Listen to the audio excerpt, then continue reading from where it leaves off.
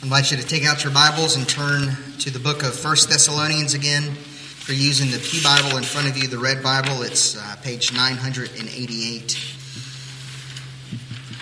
And we're going to be looking at chapter 5, verses 14 and 15 this morning. So 1 Thessalonians 5, 14 and 15.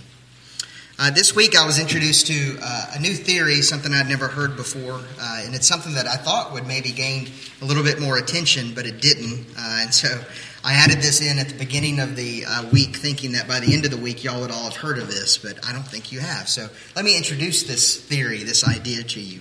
And it's a theory called scissor statements. Scissor statements. And what a scissor statement is, it's a statement that is intentionally designed to cause dissension between opposing groups. And in the article that I read, it was presented as something that could be used by foreign countries to create dissension in an enemy country. And the idea is, behind this, is that you would get computers together, that you would plug an algorithm into a computer, that you would gather data from social media sites about what everyone is angry about. You plug them into this algorithm and it spits out the most controversial and intentionally decisive statement that you can make. And it's done intentionally to divide communities, to make communities be at war with each other. Now, and I thought to myself, well, why would an enemy country use this? Why would they like it? Well, if an enemy country can do this and they can introduce such a controversial statement into an enemy country, then they can divide the country from the inside and they can attack in other ways and they can cause distraction and all that. And some people have actually suggested that what we're experiencing in our world today is something like this. I mean, you can't open up or turn on the mass media, Fox News or CNN, without controversy hitting you in the face. You can't open up your social media and exist in a world without controversy hitting you in the face. And even in advertising, they play on our emotions so much that we strong emotions are elicited by us in one direction or the other. So what's the point in this? Why did I bring it up? Why does it matter? Well, it seems like our society is being pulled apart at the seams and that we're always fighting with each other. And so because of that reality and because it seems like we're constantly fighting, constantly being asked to pick sides on one thing or another, it seems like a good question to ask: how are Christians to engage in a world that is constantly fighting? Should we enter into the fray, or is there a better way for us to work, to get along with folks? And how are we to engage with each other? I mean, how are we to operate within the church? Well, here's the reality. Since Genesis chapter 3, the world has always been the way that it is. Constantly in struggle, constantly in strife, constantly seeming like there are opposing forces pulling at and ripping at the seam.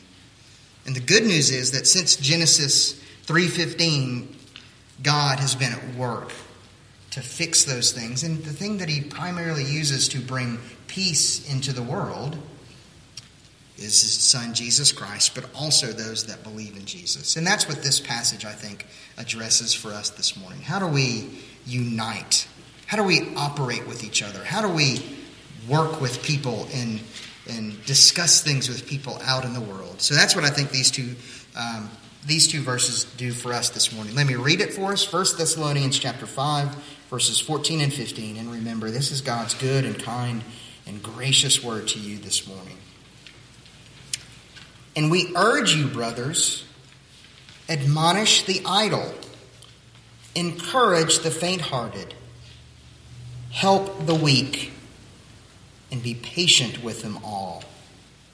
See that no one repays anyone evil for evil, but always seek to do good to one another and to everyone. The grass withers and the flowers fade, but the word of the Lord stands forever. Let's pray and ask for the Lord to understand and to apply this word for us. Pray with me. Father, we thank you for giving us this word this morning, and we pray that we would take it to heart, that you would help us by the work of the Spirit to understand what you are saying here to us, that we would not be defensive about ourselves, but that we would accept what this says about us. And also, Lord, that we would accept what it says about forgiveness in Jesus Christ and how we can operate in the world that is full of strife. We pray all of these things in Christ's name. Amen. So this morning I just want to look at this in two ways, just 2 points. First, I think in verse 14, Paul is telling us how we interact with each other in the church. So that's what we see in verse 14. Paul is addressing the church. How is, in the title of the sermon is Body at Work, the body of Christ, the church of Christ. How are we to work with each other is kind of the intention behind that title. And Paul here is addressing the church. How do we know that he's addressing the church? Well, he uses four verbs that are primarily reserved by Paul to talk about operation in the church. And so you'll see those four verbs as we work through these things. And I just want to remind you that Paul is telling these individuals to do these four things in the church under the most extreme and severe circumstances. They were being dragged out of their homes. They were being persecuted. And actually in Acts chapter 16, you can go and read this whenever Paul and Timothy were in Thessalonica. There was a man, Jason, who became a believer in Jesus. They took Jason. They arrested Jason. So here was just a guy that believed in Jesus. They arrested Jason. They seized his bank accounts. And they essentially said, look, we're going to take all of your money and we're going to hold all of your money until Paul and Timothy leave. And then we're going to keep access to your money. And if they come back, we're going to keep on taking money from you. And so that was the way that the officials in Thessalonica dealt with the Christian problem. So here was Jason, a member of the church, who had his bank account seized.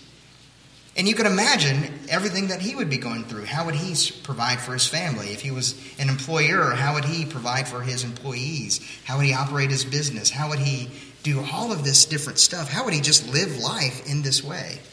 And here's Paul addressing these individuals under this circumstance. The church should do these four things. So what are the four things? Essentially, it's this. Very easy. First, you admonish the idle. Secondly, you encourage the faint-hearted. Thirdly, you help the weak. And then fourthly, you're patient with them all. So let's look at this, each one of these in turn. Admonish the idle. We saw the word admonish last week. It can mean teach, but it also can mean warn. It has a very strong connotation of warning people, teaching them the right things, but warning them of the dangers that they're in. And he says, warn the idle. That word idle that's used there, it's another military term. It's shocking to me how often Paul uses military terms to talk about Christians.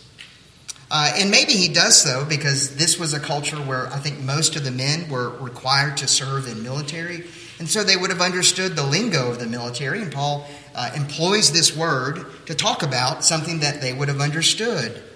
An idle person is one who gets out of line, who steps out of rank.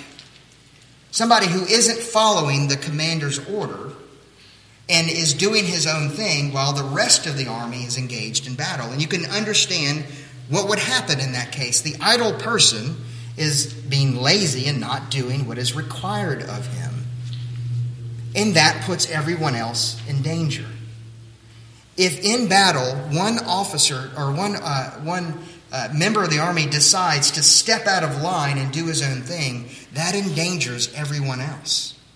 And that is why soldiers have it ingrained in them. Follow your orders. Follow your orders. It's for your safety that you do that, but it's also for the safety of your brothers that are serving next to you. So Paul employs this term to talk about Christians. He says, admonish those that as Christians are idle, that are falling out of line. And it's the understanding that they're not doing what they're supposed to be doing. They're not showing up to work on time. Admonish them. Warn them. Well, you can understand why some people would be idle. They believed in the imminent return of Jesus Christ, which we believe in the imminent return of Jesus Christ as well. We believe that Jesus is going to come back very soon. We don't know when that very soon is, but he will return. And they believed in that. And some people said, we believe in the imminent return of Jesus, and that means we're going to stop doing everything that we're doing. We're just going to wait for him to come back. And Paul says, for those that stop doing the things that are required of them, it's dangerous for them. So they need to be admonished. And I think in our day, this hits home a little bit for me. As I reflected on this, and I reflected on especially our teenagers, because teenagers have a habit of doing their own thing and wanting to do their own thing. And if you are a member of Christ Church, you are just as much a member of Christ Church as all of the adults in the room. And you have privileges of being members of Christ Church and being part of Christ Church, but you also have responsibilities. In other words, you can't do your own thing. What happens if you do your own thing? This is for the adults as well. So pay attention, adults, but teenagers, pay attention. If you do your own thing, what happens? You put your brothers and sisters in Christ in spiritual danger. That's what's at stake in doing your own thing. Let me warn you about that. You are putting your brothers and sisters in Christ by your actions if you are getting out of line. So be careful and consider those that you love and those that you have taken a vow to help and to do all of these things for as brothers and sisters in Christ. Think about that. Some of you are thinking to yourself, well, that's a lot of burden to put on a teenager. It really isn't. It really isn't.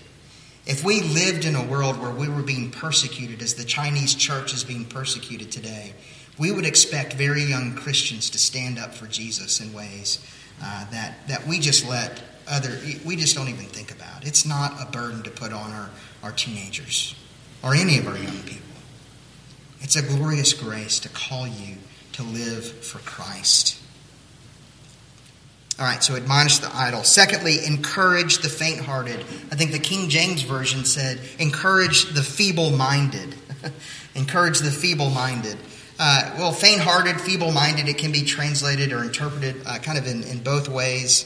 And you can understand why they would be feeble-minded or faint-hearted. They would begin to think, maybe this Christianity stuff isn't actually working out. It's not the way that it's supposed to be. And maybe, just maybe, I'm going to give up on Jesus. And that's the understanding here. When you can understand why. They had their possessions taken, like Jason having all of his money taken from him. All of his resources and all that. And they would say, well, maybe this Jesus stuff isn't for us. And what Paul says is, for those that are struggling with doubt, that are struggling with not believing in Jesus, encourage them. And the word encourage is to come alongside of them, to carry them through that moment. That's the work of the church. If you're going through doubts, well, first of all, share that with your brothers and sisters in Christ. And let us help you through those doubts. We need to encourage the faint-hearted. And then he says, help the weak. Help the weak. And I think what he means here is both the spiritually weak, the weaker brothers and sisters in Christ, as Paul talks about at various places, but also the physically weak. If you have all of your resources taken from you and you can't afford to buy food for that day, you're going to be weak. So the church needs to step in and help those that are physically weak. Help the hungry. Help those that are not able to take care of themselves because they've had everything taken from them. Step in and help them. The word help there, by the way, is a word that means to hold up, to hold them. Like you are holding a little toddler in your hand as you put him into bed. Hold up the weak. That is the responsibility of the church. That is our responsibility for each other. If you are going through a hard time and you are spiritually weak, then the church's responsibility is to hold you up through those things. And then he says, and this is where things get really hard. If you think everything's been hard right now, this is what he says. And be patient with them all. Be patient with them all. So he says, you may not fall into one of these categories. You may not be idle. You might be working really hard and staying in line with Jesus. Wonderful, great. You might not be faint-hearted. Your faith might be really strong. Wonderful, great. And you may not be weak, either spiritually or physically. Things might be going pretty well for you right now. And Paul says, if that's you, then you know what you need to do? Be patient with the idle people in the church. Be patient with the ones that are stepping out of line. Be patient with those that are faint-hearted, that are going through doubts. And be patient with those that are weak. This is our big problem, I think. We have a tendency to think, well, we're doing okay, and it's everyone else that's the problem. And Paul says, look, you might be going through things, and it might be going okay for you, but you're not let off the hook there. Your real challenge is going to be patient with those that are a mess. So here is my command to you from Paul. Be patient with one another. And here's the reason why. Because we are an absolute mess as a church. Paul is not writing this to individuals that have it all together. And he doesn't, if they had it all together, he would not have to write these things. He's writing them to people who are wanting to leave Jesus, who are wanting to reject Jesus and get out of the church. He's writing to people who really don't want anything to do with the rest of the church. And he's writing to people who are lazy and don't want to do the things that are responsible for them. And that describes us. That describes who we are as Christ Church. And that isn't just way back 2,000 years ago. That's Christ Church today. This is who we are. This is why we need to be patient with one another. Because Jesus isn't finished with us individually. And he isn't finished with us as a church either. But as we do these things, as we work together because we have been enabled by the Holy Spirit through God's grace, as we can admonish the idle, encourage the faint-hearted, help the weak, and be patient with each other, the church grows spiritually, and the church is better enabled to handle and minister to people who are a mess just like us. Because a church that recognizes it's a mess will be very attractive to everybody else in the world once they realize that they're a mess as well. All right. So there's the work of the church. Be patient with it. And just remember, God is patient with you. God is very patient with you. Bebo, one of the mentors of of all of my mentors, would say something like this. He would say, I can't remember what it is. I've forgotten it. I've forgotten it. I'll remember it in about 5 minutes, and I'll tell you what Bebo used to say. Let's move on to the second point. Second point, in the world, verse 15. And again, he's dealt with how you interact with people in the church. Now, how do you interact with people in the world? See to it that no one repays anyone evil for evil, but always seek to do good to one another and to everyone.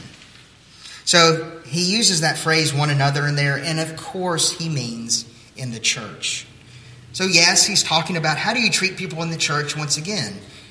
Well, if someone in the church does evil to you, you do not respond with evil. Okay? Now, that's in the church, but it's also out in the world. And here's what he means. Christians are not to seek retaliation for wrong done to us.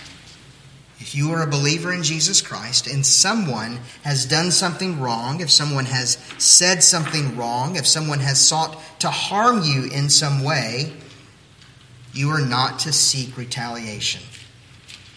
And this is not a theoretical command. Once again, remember, these are people that were unjustly persecuted. They had their possessions taken from them. They were being killed for the sake of Christ. This is not theoretical. This is what the Apostle Paul says. Don't go and seek your own justice.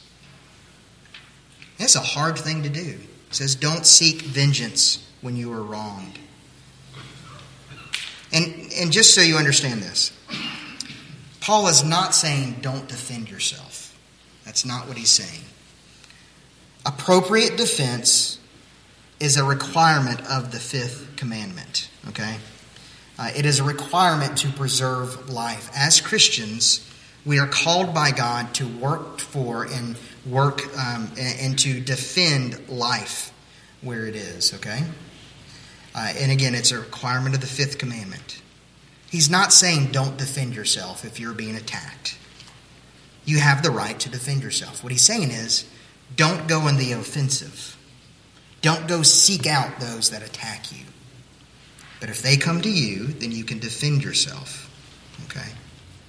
And he says it in this way. Again, this is the put off, put on, would be renewed in your thinking. The same thing that we've seen over and over in the book of Thessalonians. Paul's favorite way of telling people how to grow in Christ. What do you put off? You put off doing evil to people. Okay? It's very simple. Don't do evil to people. If you are good in Christ, made good, declared good, don't go seek to do something evil to someone else. That should be very simple. Put that off. So what do you put on?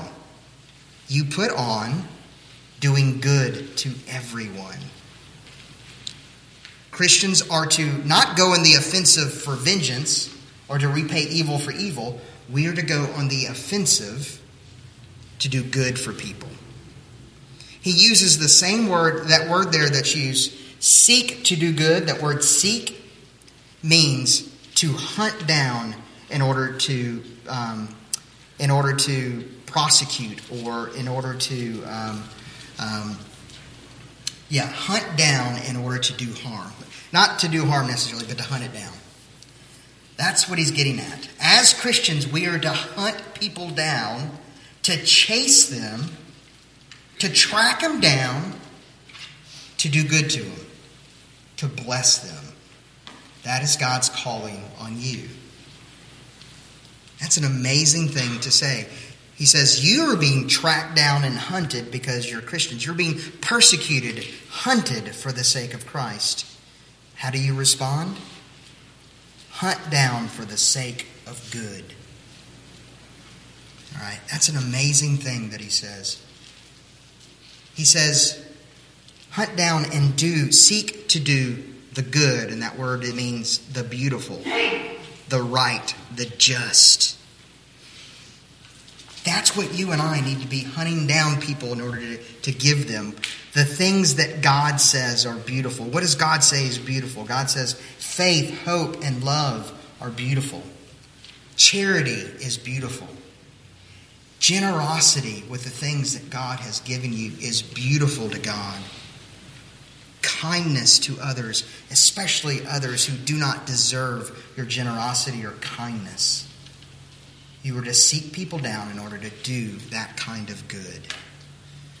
Micah 6:8 says, you know, O man, what the Lord requires of you, to do justice and to love mercy and to walk humbly with God. That's what God requires. That's what God wants. Of his people, we are to do justice. We are to love mercy. Love giving mercy and receiving mercy. And we're to walk humbly with God. That's what it means to seek the good. Not just of your fellow believers, but of those outside of the church. In Jeremiah 29:7, it's a very interesting thing. God is writing to his people who are in exile. They are living in Babylon, and Babylon is the picture of the great harlot of the Bible. It's the place of destruction and depravity, and terrible stuff happens in Babylon. And all of God's people are living in Babylon, and God's people do what God's people typically do. They get into their holy huddle, and they look at all the Babylonians, and they say, you're the problem with the world, not us. In Jeremiah 29:7, God says, stop doing that. I sent you to Babylon so that you would tell them about the love of Jesus. Get out of your holy huddle. And he says, seek the good of the city. Seek the good of the city where I have put you, where I have sent you.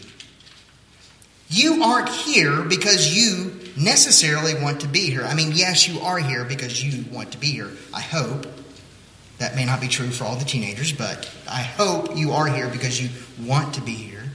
But you're here ultimately because God wants you here. And while you're here, wherever it is that you may be, because you might be somewhere else tomorrow, seek the good of the city where you are.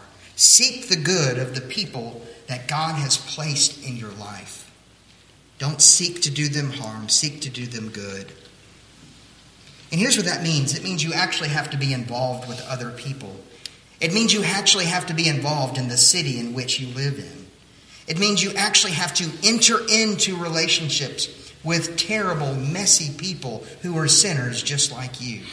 It's a lot easier to stay behind our closed doors and just deal with our own sin, because it's easy for us to ignore our own sin. It's much harder to involve ourselves in the sin of other people and the mess of this world.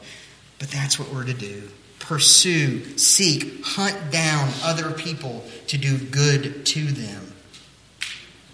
And, by the way, this is how Christians change the world.